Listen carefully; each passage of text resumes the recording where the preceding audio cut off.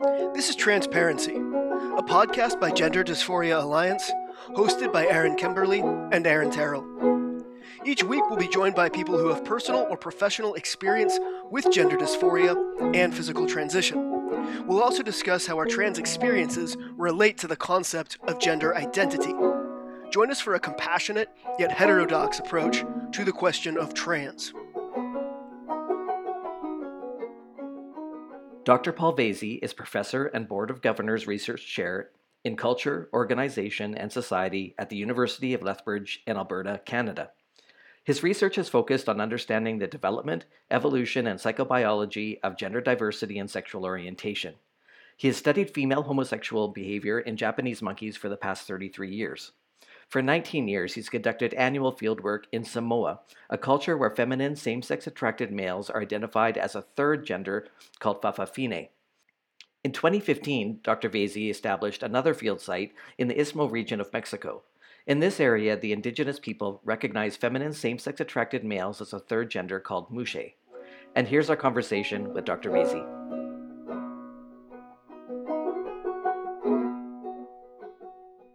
Welcome back to Transparency, everyone. I'm Aaron Kimberly, back with my co-host, as always, Aaron Terrell, and we're very excited to have Dr. Paul Vasey with us. We've talked about your work, Paul, a number of times on our podcast, so it's great to have you on to answer some questions for us about the work that you do.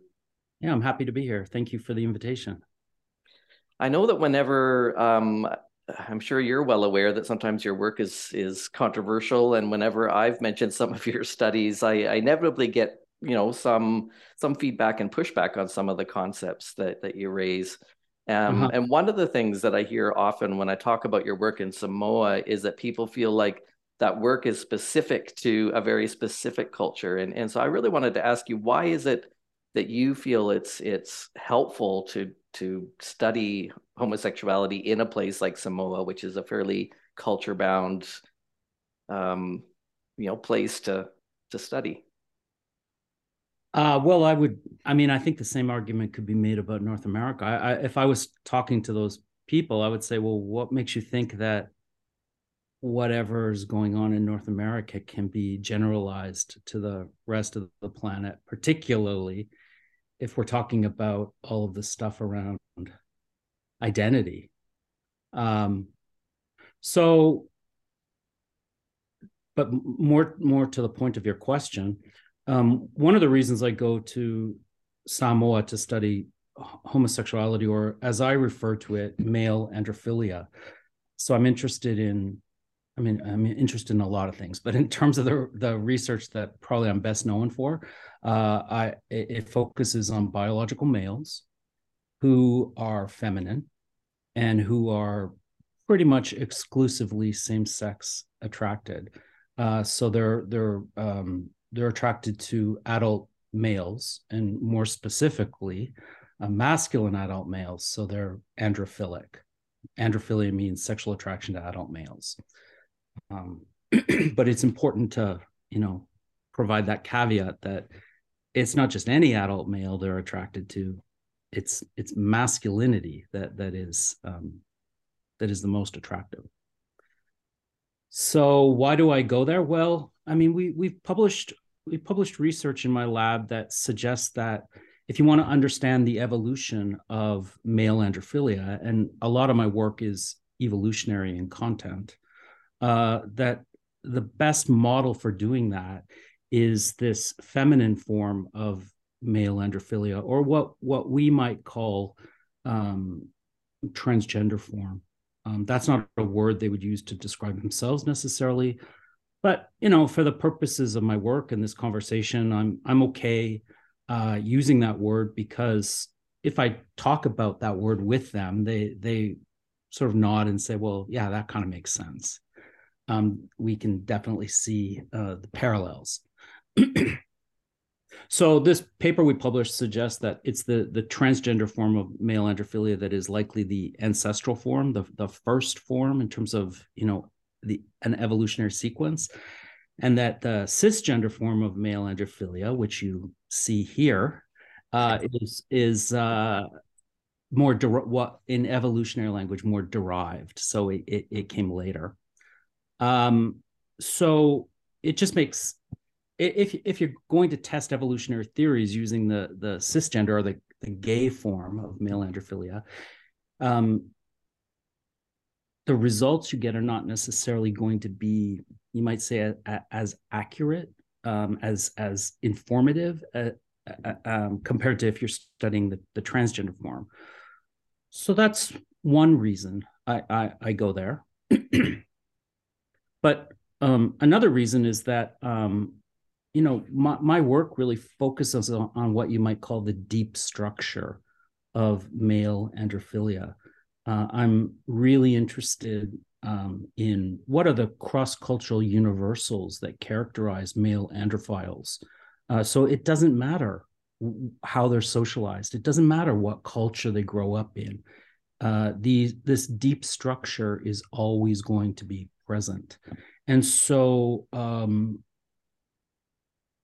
that's another reason I do the kind of cross-cultural work that I do, not only in Samoa, but in other places like a region in Mexico, in the state of Oaxaca, called the Istmo region. I work there with a similar group of individuals, feminine, same-sex attracted males, who in that particular culture are known as Mushe. So I should just say that the Fa'afafine and the Mushe, which I'll probably be talking about a lot with you guys, is they're both the reason those terms are used to refer to them is because in these particular cultures, they're not considered to be either by themselves or by others men or women. They're conceptualized as some alternative or third gender. There's different language that's used and people get really hung up on the language, but I think you get the point. And I guess another reason I work in places like Samoa and the Istmo region of Oaxaca, Mexico, and I work with these transgender male androphiles is because these cross-cultural universal correlates of male androphilia that I study and publish on, they suggest to me that we're not dealing with categorically different classes of human beings. We're dealing with individuals who represent, to use sciencey language, the same natural kind, and how that, in other words, they share the same sort of biological potential, but how that biological potential gets expressed varies depending on the culture in which they develop. And so, I've said many times publicly, if I grew up in Samoa, chances are I wouldn't look like this. I'd look far more feminine, because that's sort of the identity pathway that would be afforded to me in that particular cultural context. I know gay men in the Western context often have a reaction to that, feeling that it's like a forced feminization. Yeah. But I think from the work that I've read of yours, it sounds like it's not that they're told, you have to be feminine, but they're identified as feminine and just allowed to grow up and remain feminine. Is that sort of the pathway that you're familiar with there? Yeah, sure. So it's important to remember that gay men, on average, are more feminine than straight men. And so this is a very, very well described and well documented correlate of male androphilia. And it's one that has been identified in many, many, many different cultures around the globe. It's one of the largest male sexual orientation differences that exists, if not the largest. So I'm not saying every single gay guy can be characterized in terms of childhood sex atypicality or femininity. But what I am saying is that on average, that's the case. And so what you have, regardless of culture, you have little feminine pre-androphilic males. And In some cultures, that male femininity isn't particularly socially problematic, and they take a laissez-faire attitude to it. And those feminine pre-androphilic boys grow up to be feminine androphilic adult males. In other cultures, such as the cultures we live in, the three of us, male femininity is more problematic. And so feminine, pre-androphilic male children, defeminize and masculinize in as much as they're capable of doing so. And the end result of that is that they present as adult male androphiles in a cisgender manner, what we would call gay guys. So rather than a cultural feminization, as a lot of Westerners would describe the Fa'afafine and the Musha, you're basically saying it's more like what the version of male homosexuality we have here in the West is more like a cultural masculinization in response to to use the vernacular we all know, homophobia. Yeah, I would say it's a defeminization. There's two things going on. They're defeminizing and they're masculinizing, again, in as much as they can, because we have to remember that even as adults, gay guys are more feminine on average than straight guys in terms of, for example, certain interests and personality traits. Again, I don't think I'm saying anything controversial here, because there's lots of evidence to back this up. And there's evidence from multiple different cultures to back this up.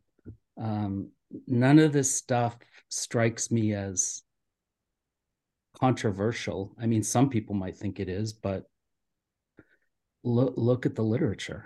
Mm-hmm. Well, and it's not even excuse me, it's not even just scientifically. It's like this would have been self-evidently obvious and stateable, I think, until recently, with the kind of trans trend that's taken over the West, and now a lot of gay men are kind of pushing back on the fact that they are anything different than straight, again, cis men, that there is some sort of natural feminization that's happened there, and that seems to be why it's controversial now, just because and again, like, we kind of our milieu is quite gender critical, right? And so a lot of those are that, as in the backlash to the trans trend, and so a lot of that that demographic is adult gay men who are simultaneously aware that they probably would have been wrapped up in the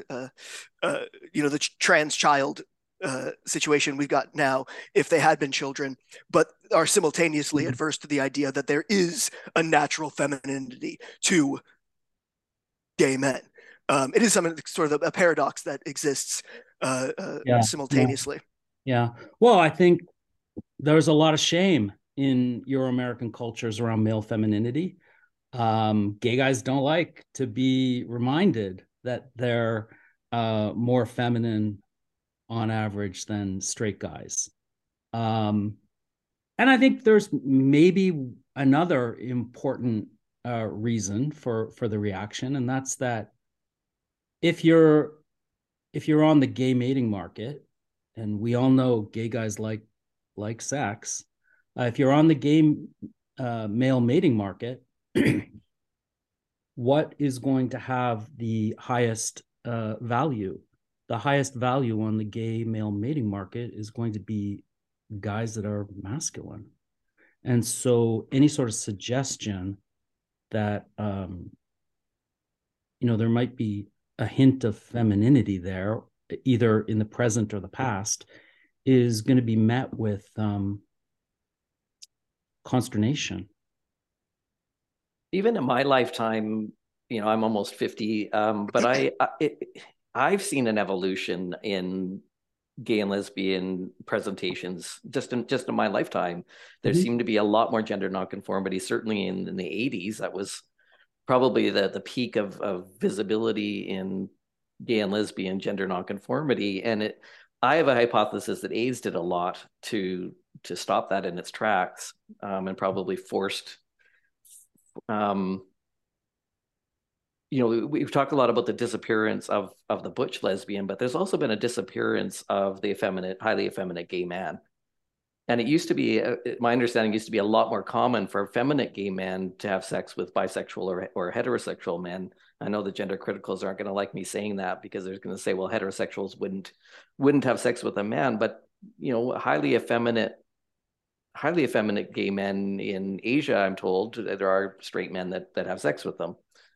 Sure, sure. So I've done some of that work, and yeah, and I think maybe Mike Bailey spoke a little bit about this to you guys, that in many of these non-Western cultures, highly feminine gay men or again, the language I prefer is androphilic males, because they don't identify as gay and they don't identify as men. So I say androphilic males. Yeah, they're the target of their sexual interest is not other feminine androphilic males, because androphilic males, regardless of whether they're transgender or cisgender, are not interested in femininity. They're interested in masculinity. And so they would target, they could potentially target cisgender male androphiles if they existed in their cultures. But those cisgender male androphiles wouldn't be interested in having sex with them because they're feminine. They're interested in socializing with them, being friends with them, but not having sex. So who's left? Well, straight guys are left, and straight guys like femininity. And I mean, you could ask yourself, well, why would a straight guy sleep with one of these feminine males? And we're talking about people who are pretty high in terms of their femininity. There's probably a few reasons. One is they're feminine, and straight guys like that. Another is that they can be more sexually assertive, so they're more likely to flirt with these straight guys. Another reason, another possibility that, again, this is all coming from the literature. One of my former students and I just published a huge review on men who have sex with these kinds of individuals. Another reason is that they just avoid any sort of contact with their partner's penis. Maintaining that sort of image of femininity in their heads. Also, in a lot of these interactions, alcohol is involved. And so alcohol lowers inhibitions. And a lot of the guys I've interviewed, I'll ask them, like, why, what, I would ask a question like, imagine if you're given a choice between having sex with a woman or sex with Fafa Fine or Mouche, who would you choose? And it's very common for them to say woman first. Not always, but it's pretty common. And if I ask, well, why then would you have sex with a Fafa Fine? Well, part of it is they can't always get what they want. And another, but more interesting, at least for me, I find some of them go, well, sometimes you just want something different, which I think is an interesting response that deserves further study. What exactly is it they're talking about? And sometimes when I do probe a bit more deeply, they say things like, well, they're better at sex. They do more stuff. You can just kind of lay there and they take over and take you around the world, so to speak. Yeah. What percentage of androphilic males are Fafa Fini? In Samoa? Mm-hmm. More than 99%. It's extremely rare that I meet a cisgender male androphile. When I do, I sort of gawk at them like I'm looking at some rare species of bird because they're so rare. They're there, but you really, really, really have to hunt for them. I did one study where I had a sample of cisgender male androphiles from Samoa, and I can't remember off the top of my head what the sample size was, but it was somewhere I think between 15 and 20. And that was after really a really concerted effort to find these guys over the course of a field season that would have been a few months. They're not common. Is there kind of a cultural aversion to that kind of expression of homosexuality? Because I imagine there it's kind of closely like there's masculine straight men, and then there's the fa'afafine, and that femininity is associated with androphilia. So is there kind of a like our version of homophobia associated with an like an actually masculine presenting androphile?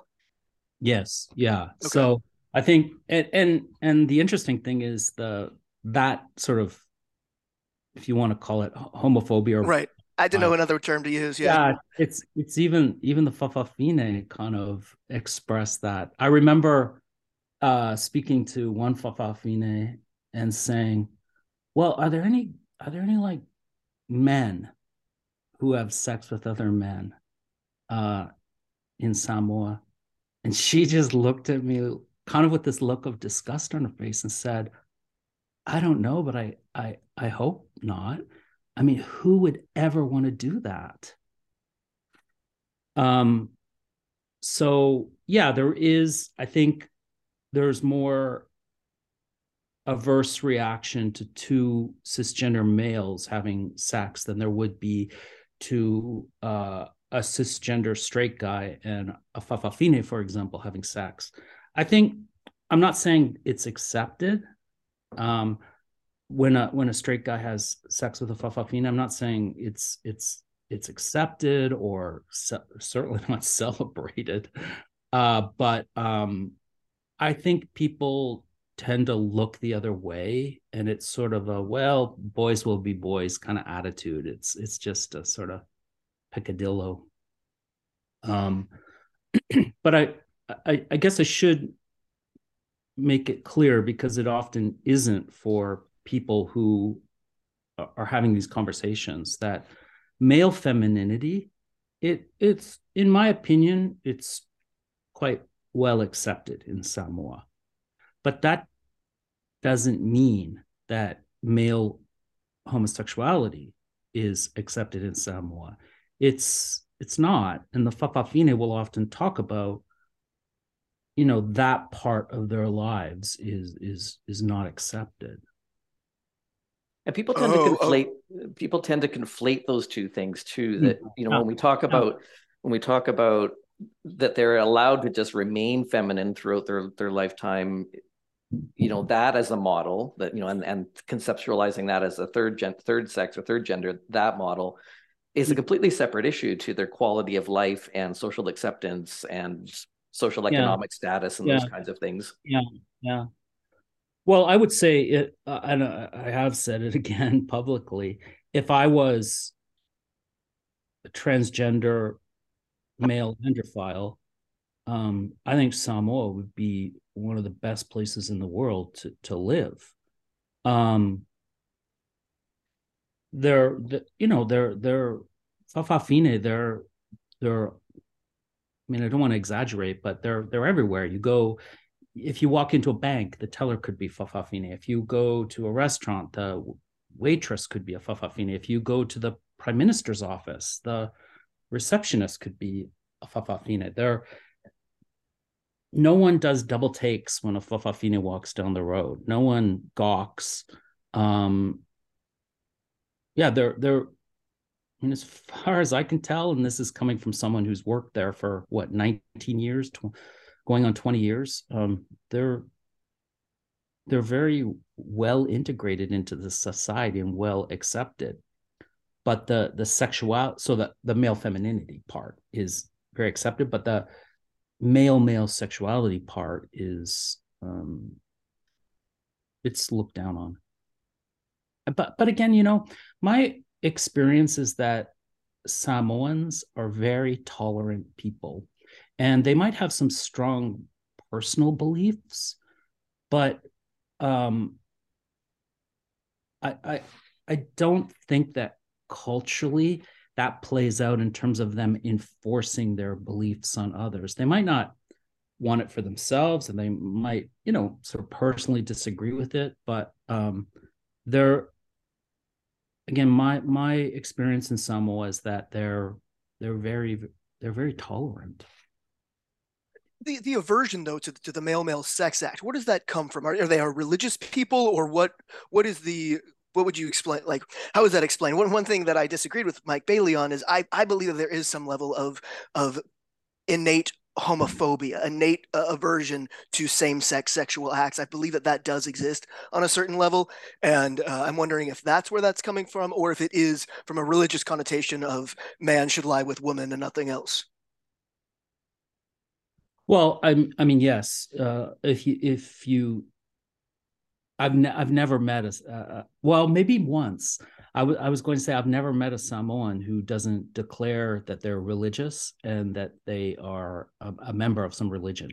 Recently, I met one guy that that said he was atheist. Actually, I'm using he pronouns. He's a fafafine, and he's cisgender, so he's one of those rare exceptions. I guess he's exceptional too in terms of his declaring he's atheist. He's prone to Um, contrarianism, apparently. I like I, him. I, I don't know. I've never sat down and interviewed him. I don't think I have. So I haven't asked those questions. Um, so I think part of it maybe is, you know, some biblical um, rule against homosexuality that's driving those attitudes. I get where Mike is coming from, and I'm really sympathetic to it because I've seen it with my own eyes how cross culturally variable uh, heterosexual men's willingnesses to have sex with feminine males. Of course, that's not something we see in North America, really. I think we do, though. I mean, Maybe I it think, maybe it depends on where we are. Uh, yeah, yeah. you, I, you know, maybe if you're in Seattle or Portland or somewhere over there in your area of the world, um, you will get these urban communities of guys that are more, what do they call it, hetero flexible. Flexible. No, but what I'm referring to more is I think it's kind of universal, the otherwise heterosexual males' propensity to have sex with other males who they perceive as feminine or just sexually willing, sexually available.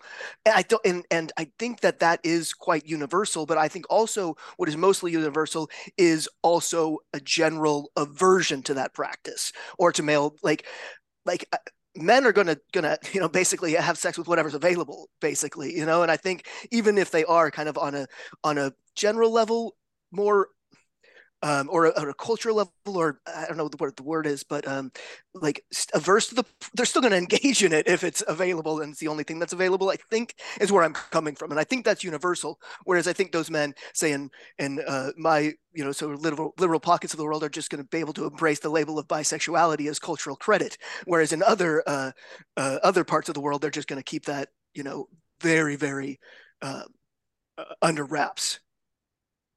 I'm not sure if that makes sense. I guess I'm not convinced that straight guys will kind of go with whatever is available. That hasn't been my observation in North America.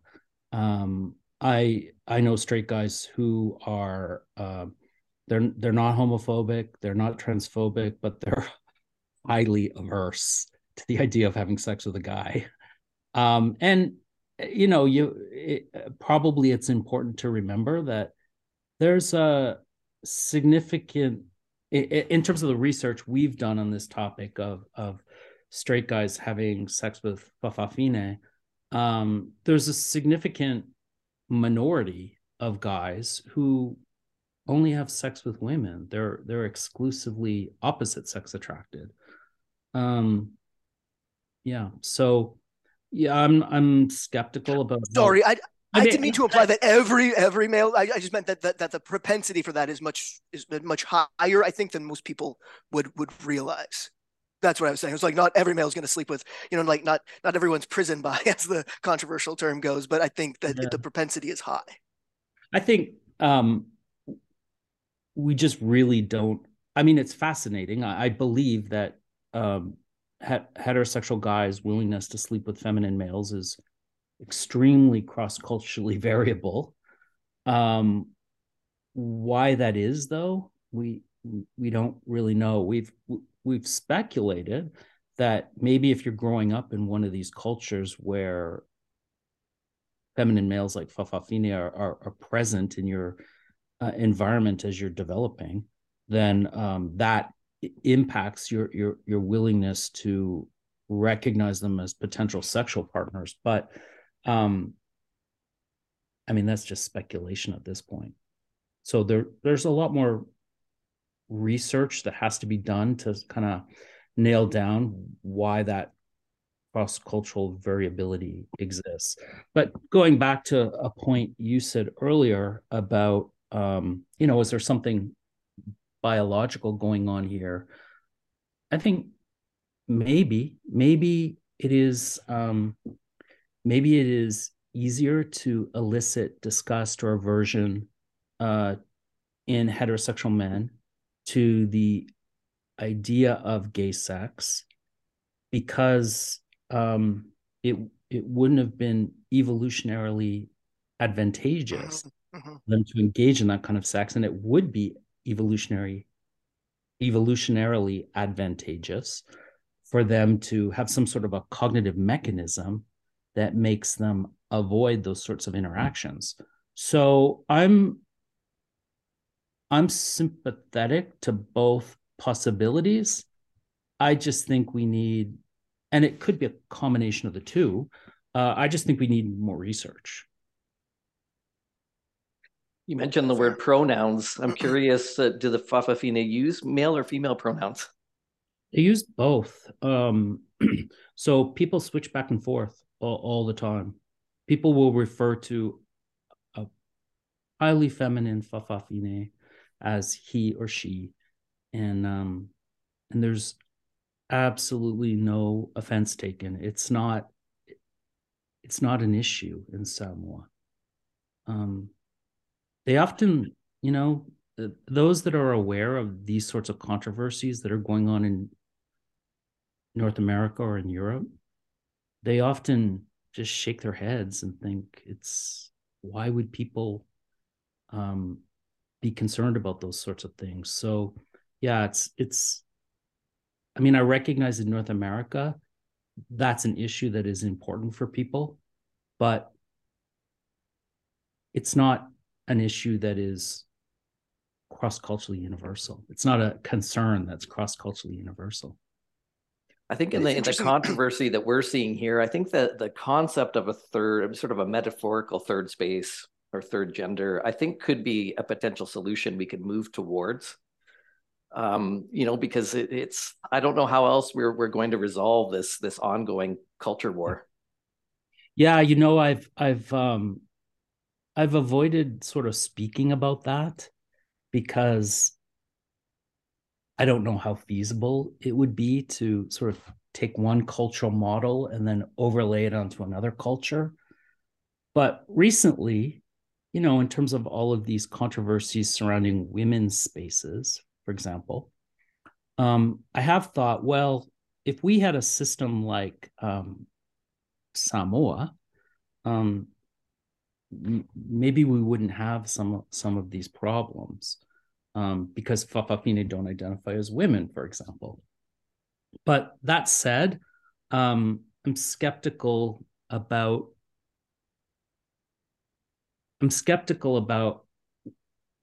the degree to which sort of third gender identities could take hold in North America. I mean, we're all socialized, right, to believe that there are in a Euro-American context to believe that there are men and women, and you grow up identifying in that manner, and it becomes very much part of who you are and how you think about yourself and how you present and how you sort of go forth in the world. So regardless of whether you're cisgender or transgender.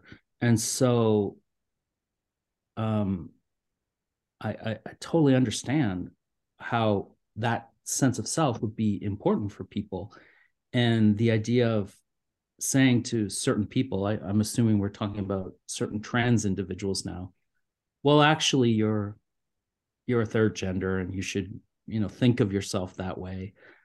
I suspect that would be a pretty tough sell, and you might be asking people to do the impossible because that's not how they conceptualize who they are. Yeah, it's equally a tough sell though to assert that we literally have changed sex. So this is why I feel like that a metaphorical third space seems like a compromise between these two very polarized views, where neither side is budging and willing to change how they're conceptualizing biological sex. Right. Yeah. I mean, you're basically talking about objective reality. You can't change your sex. But that said, what do we do with highly feminine males and highly masculine females who, I suspect that in any cultural context, most people would recognize their femaleness or recognize their maleness, but think, well, they're not really a man or they're not really a woman. They're something else. And in a Samoan cultural context, what happens when that maleness is coupled with a high degree of femininity is, they're not a man and they're not a woman. They're something else. Yeah. Speaking of females in that case, I know it's not your area of expertise, but what is the female equivalent there? Is there such a thing, or I understand that there is, but I'm not really clear. Yeah, they're called fa'atama, which means in the manner of a man. So fa'a means in the manner of, and tama means man. So yes, they're there. They're far less prevalent than fa'afafine, which to me is Tracks not in the West too. Yeah, exactly. I yeah. suspect that is just a cross-cultural universal. No matter where you go in the world, uh, masculine gynophilic females, so females that are natal females that are attracted to other females, they're going to be less numerous than the feminine androphilic males. I suspect that will be shown to be a cross-cultural universal. And there are people doing more work in that area recently. Doug Vanderlyn at the University of Toronto, he's going to be coming out with some papers on masculine, same-sex attracted females in Thailand. In my lab, we're going to be coming out with some papers in the next little while on, I guess, trans men. That would be the term I would use, and to a lesser extent, lesbians, because they're harder to find these days than trans men in Iran. So we're just submitting starting to submit those papers now. So just back to your question, they exist, but there are these interesting differences, and I see, and again, I think these are cross-cultural universals that you see in other places, like where I work in Mexico, and you see them in North America.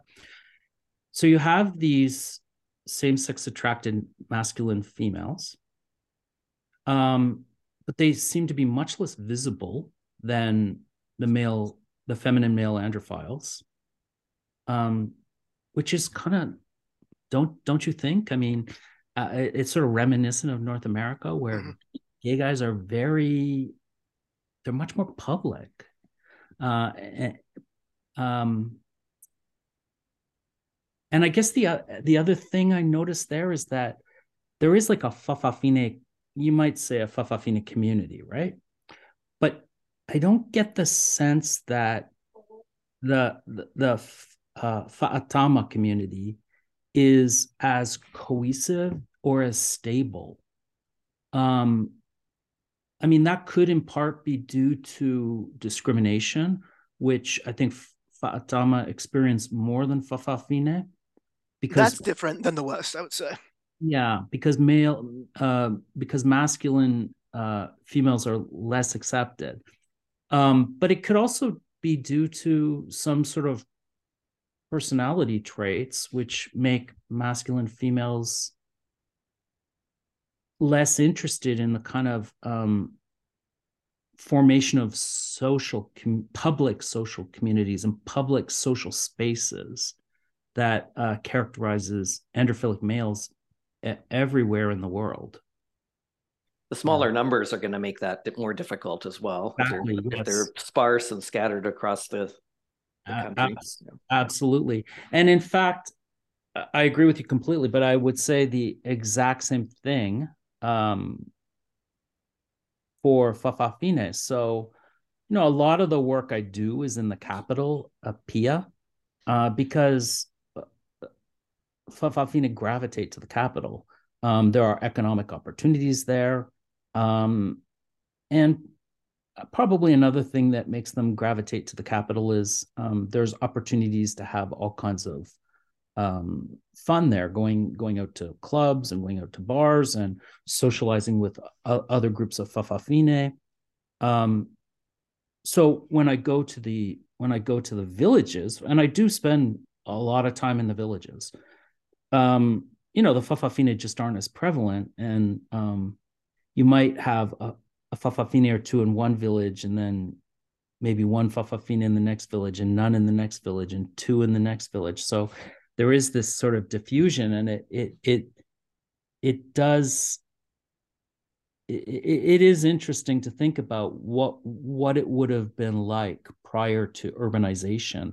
How would these people, who obviously have similar interests, how would they have gotten together to form some sort of tiny little communities? I spoke once with my partner is he self-identifies as Fa'afafine. He's cisgender, though. Again, he's one of these rare exceptions.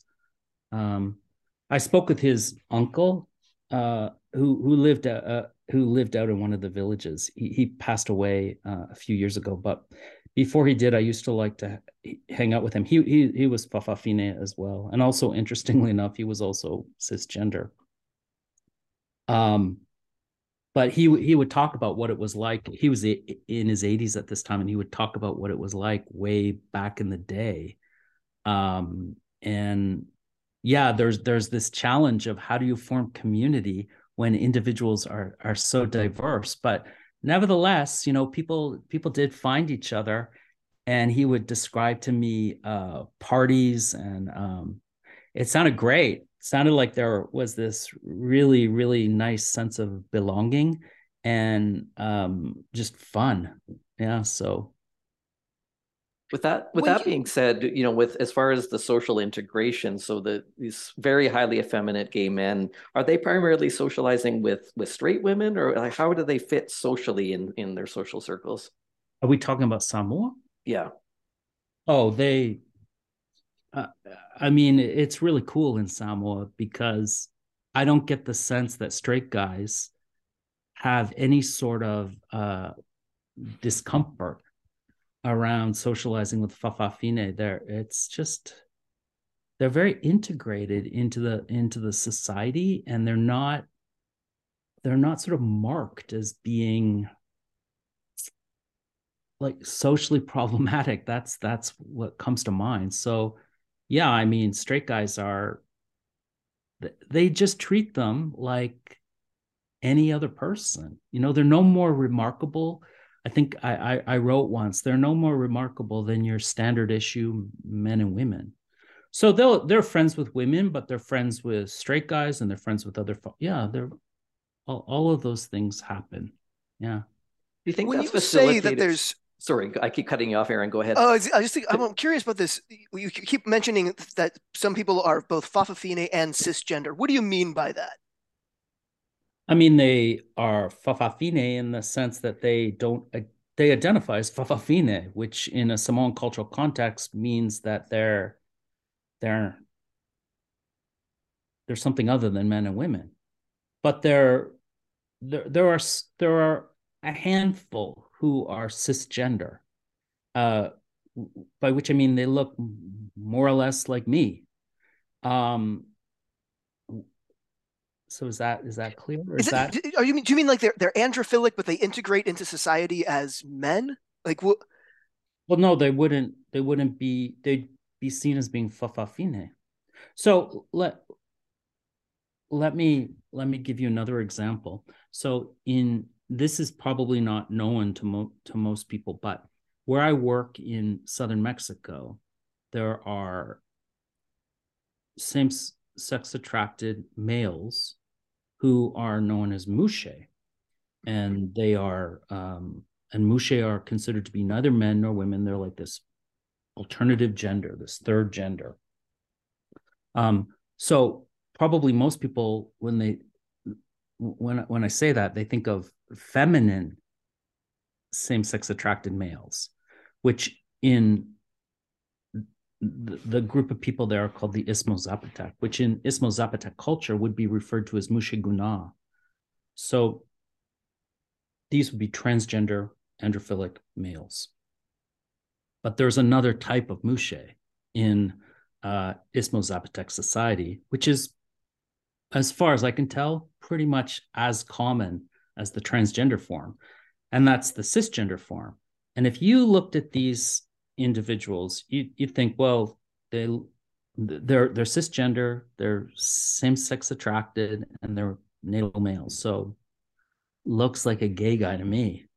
But in that cultural context, what that cluster of traits means is that they're not men or not women. They're a type of mushe, and they're called mushe ingiu. So there's mushe guna, the transgender ones, and mushe ingiu, the cisgender ones.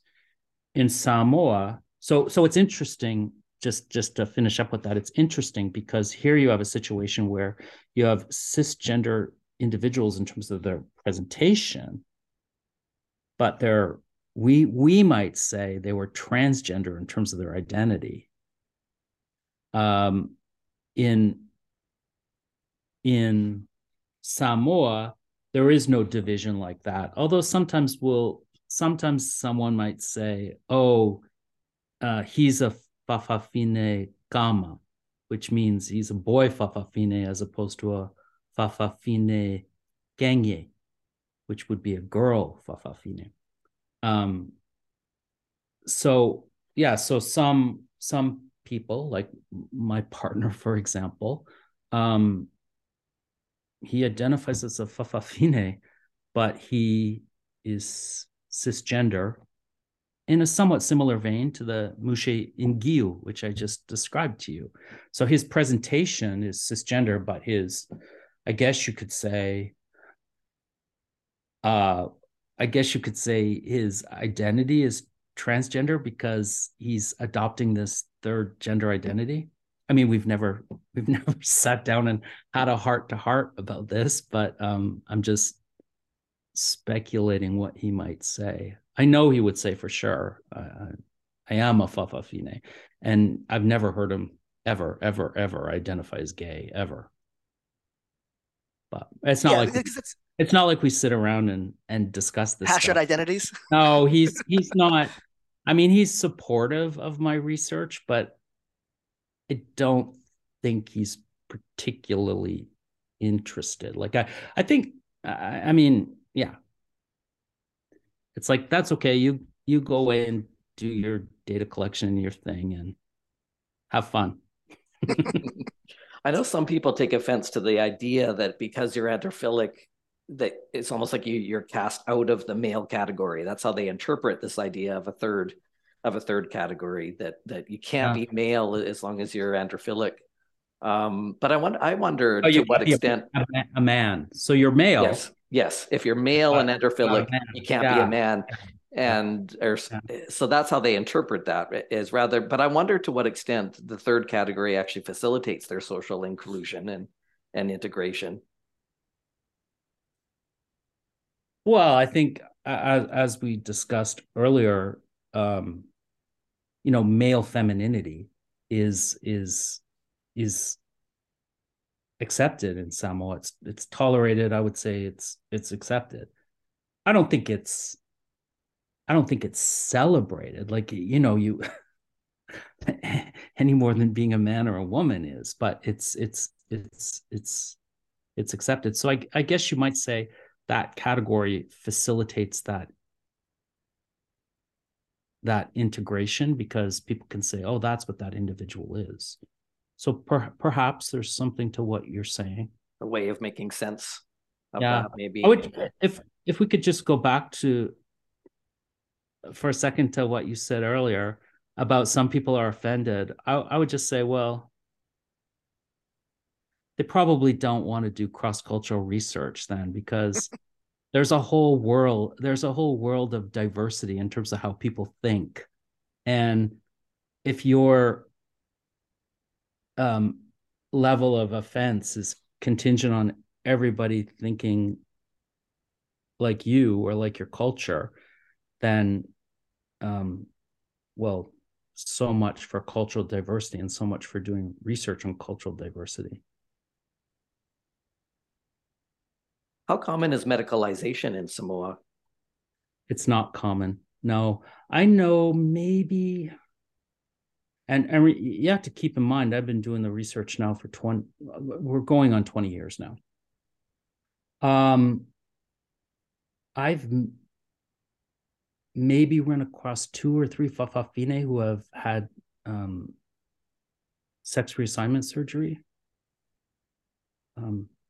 I'm not even sure if that's the lingo I should be using, so I apologize if that's some people are upset by that. But and I know a handful of Fa'afafine who they'll say they take tablets. That's how they describe it to elicit some breast growth.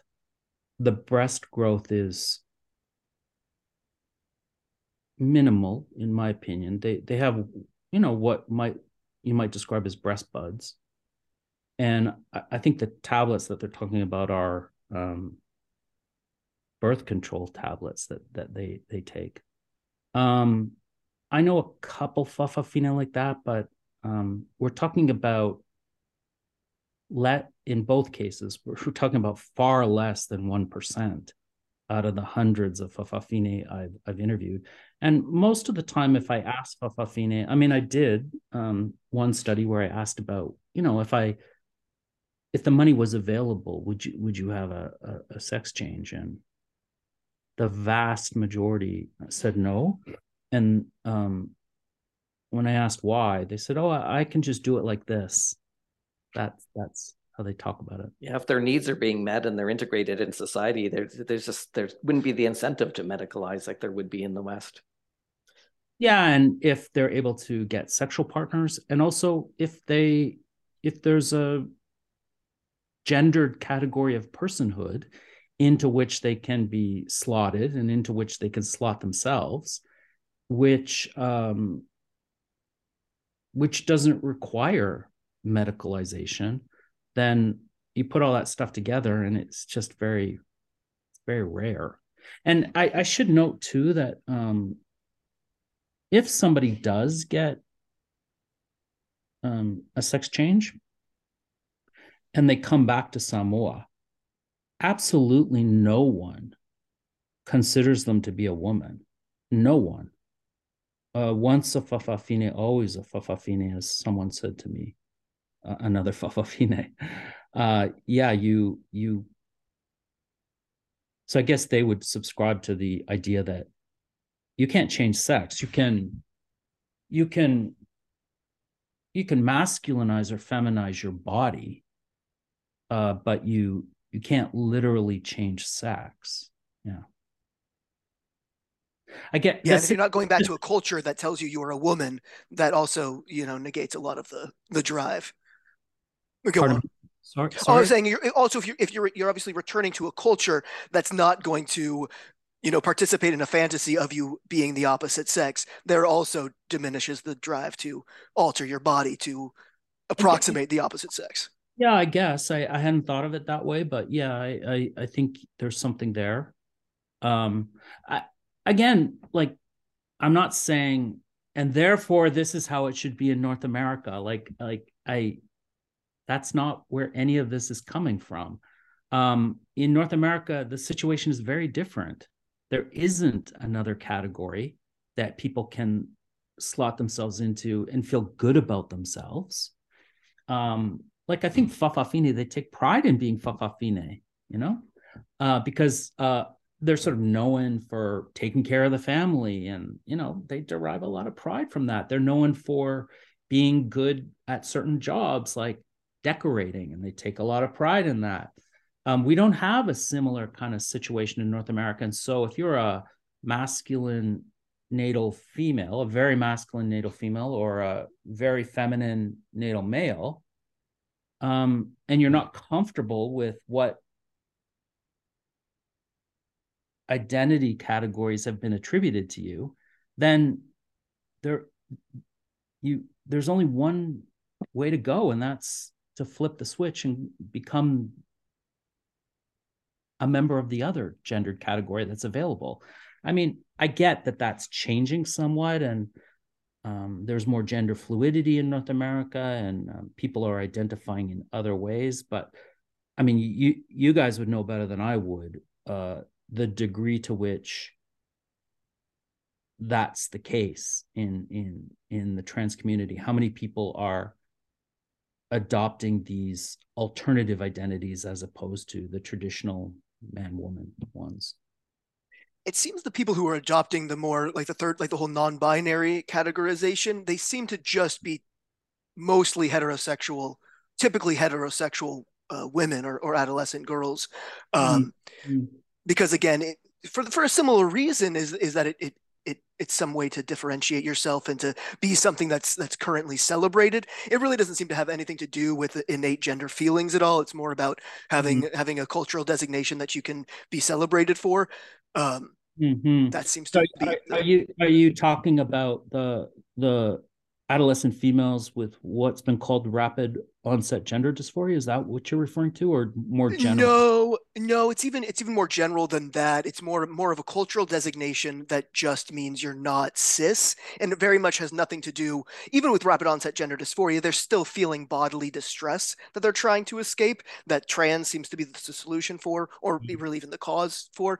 But with non-binary, the third designation, it seems to be much less about an individual's body or their sexual orientation, and much more about just not being a boring cis straight person. It's some Mm-hmm. kind of it's a cultural designation primarily that exists in very liberal parts of the West, where yeah, it just means that you're somehow hip with not being boring. It has very little to do with gender or sexuality, I found, and more to do with just being something interesting, something Yeah, it's being yeah, punk rock essentially. yeah, yeah. I guess that's another kind of important distinction between Euro-American societies versus some of the places I work, like Samoa, or among the Istmo Zapotec, is that they're lower, I would say, on dimensions of individuality, and higher on collectivism. Mm-hmm. So this phenomena we see in North America of people wanting to be express themselves as individuals, and define details of their gender or sexuality in this minute manner, and then have have it validated by others. You don't really see that in these places.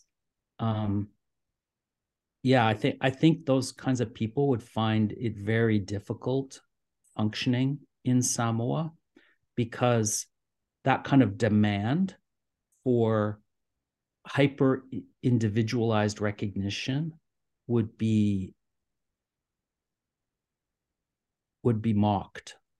Right, right. Well, and I don't even think it's that those individuals, it is the culture that they're raised in, right? So if you're raised in a culture that values your purpose within the group and like that has collectivist values, you're going to find purpose and meaning and self-fulfillment in fitting into and being useful to the collection.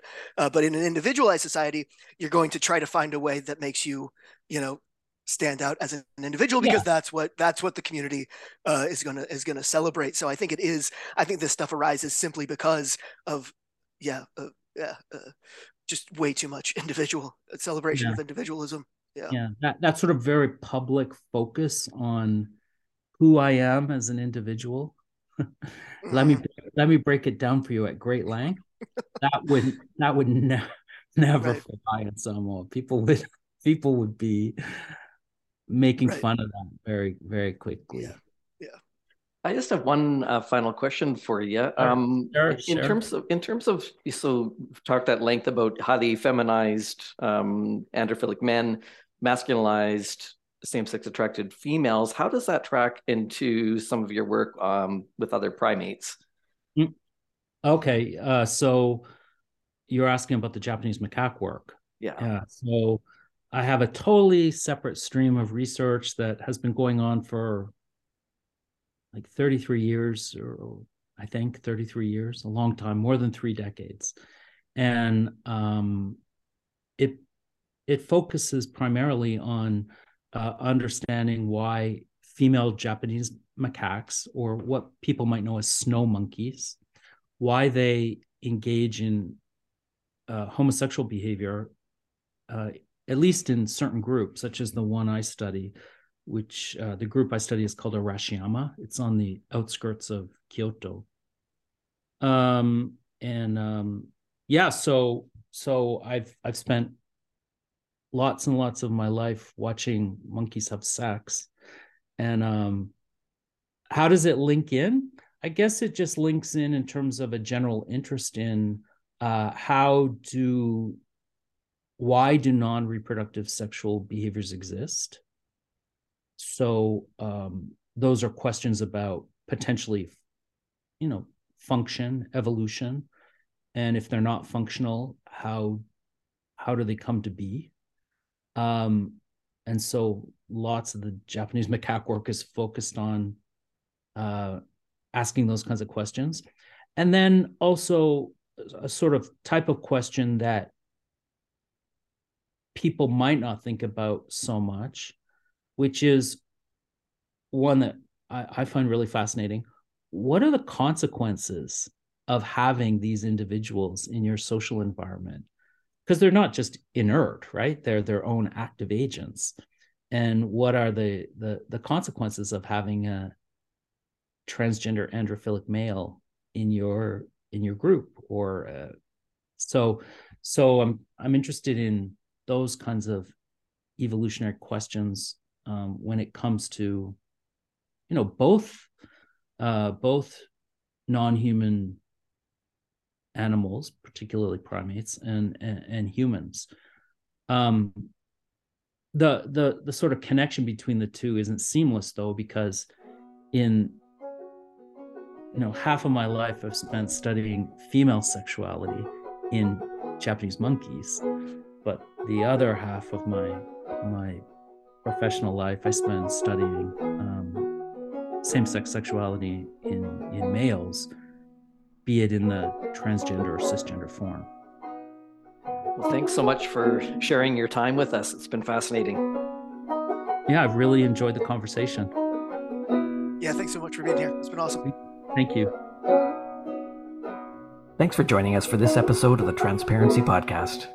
If you enjoy our content, please help out our algorithm by hitting like or subscribe. If you'd like to make a donation, follow the link to our PayPal account. On behalf of the Gender Dysphoria Alliance, thanks for your support.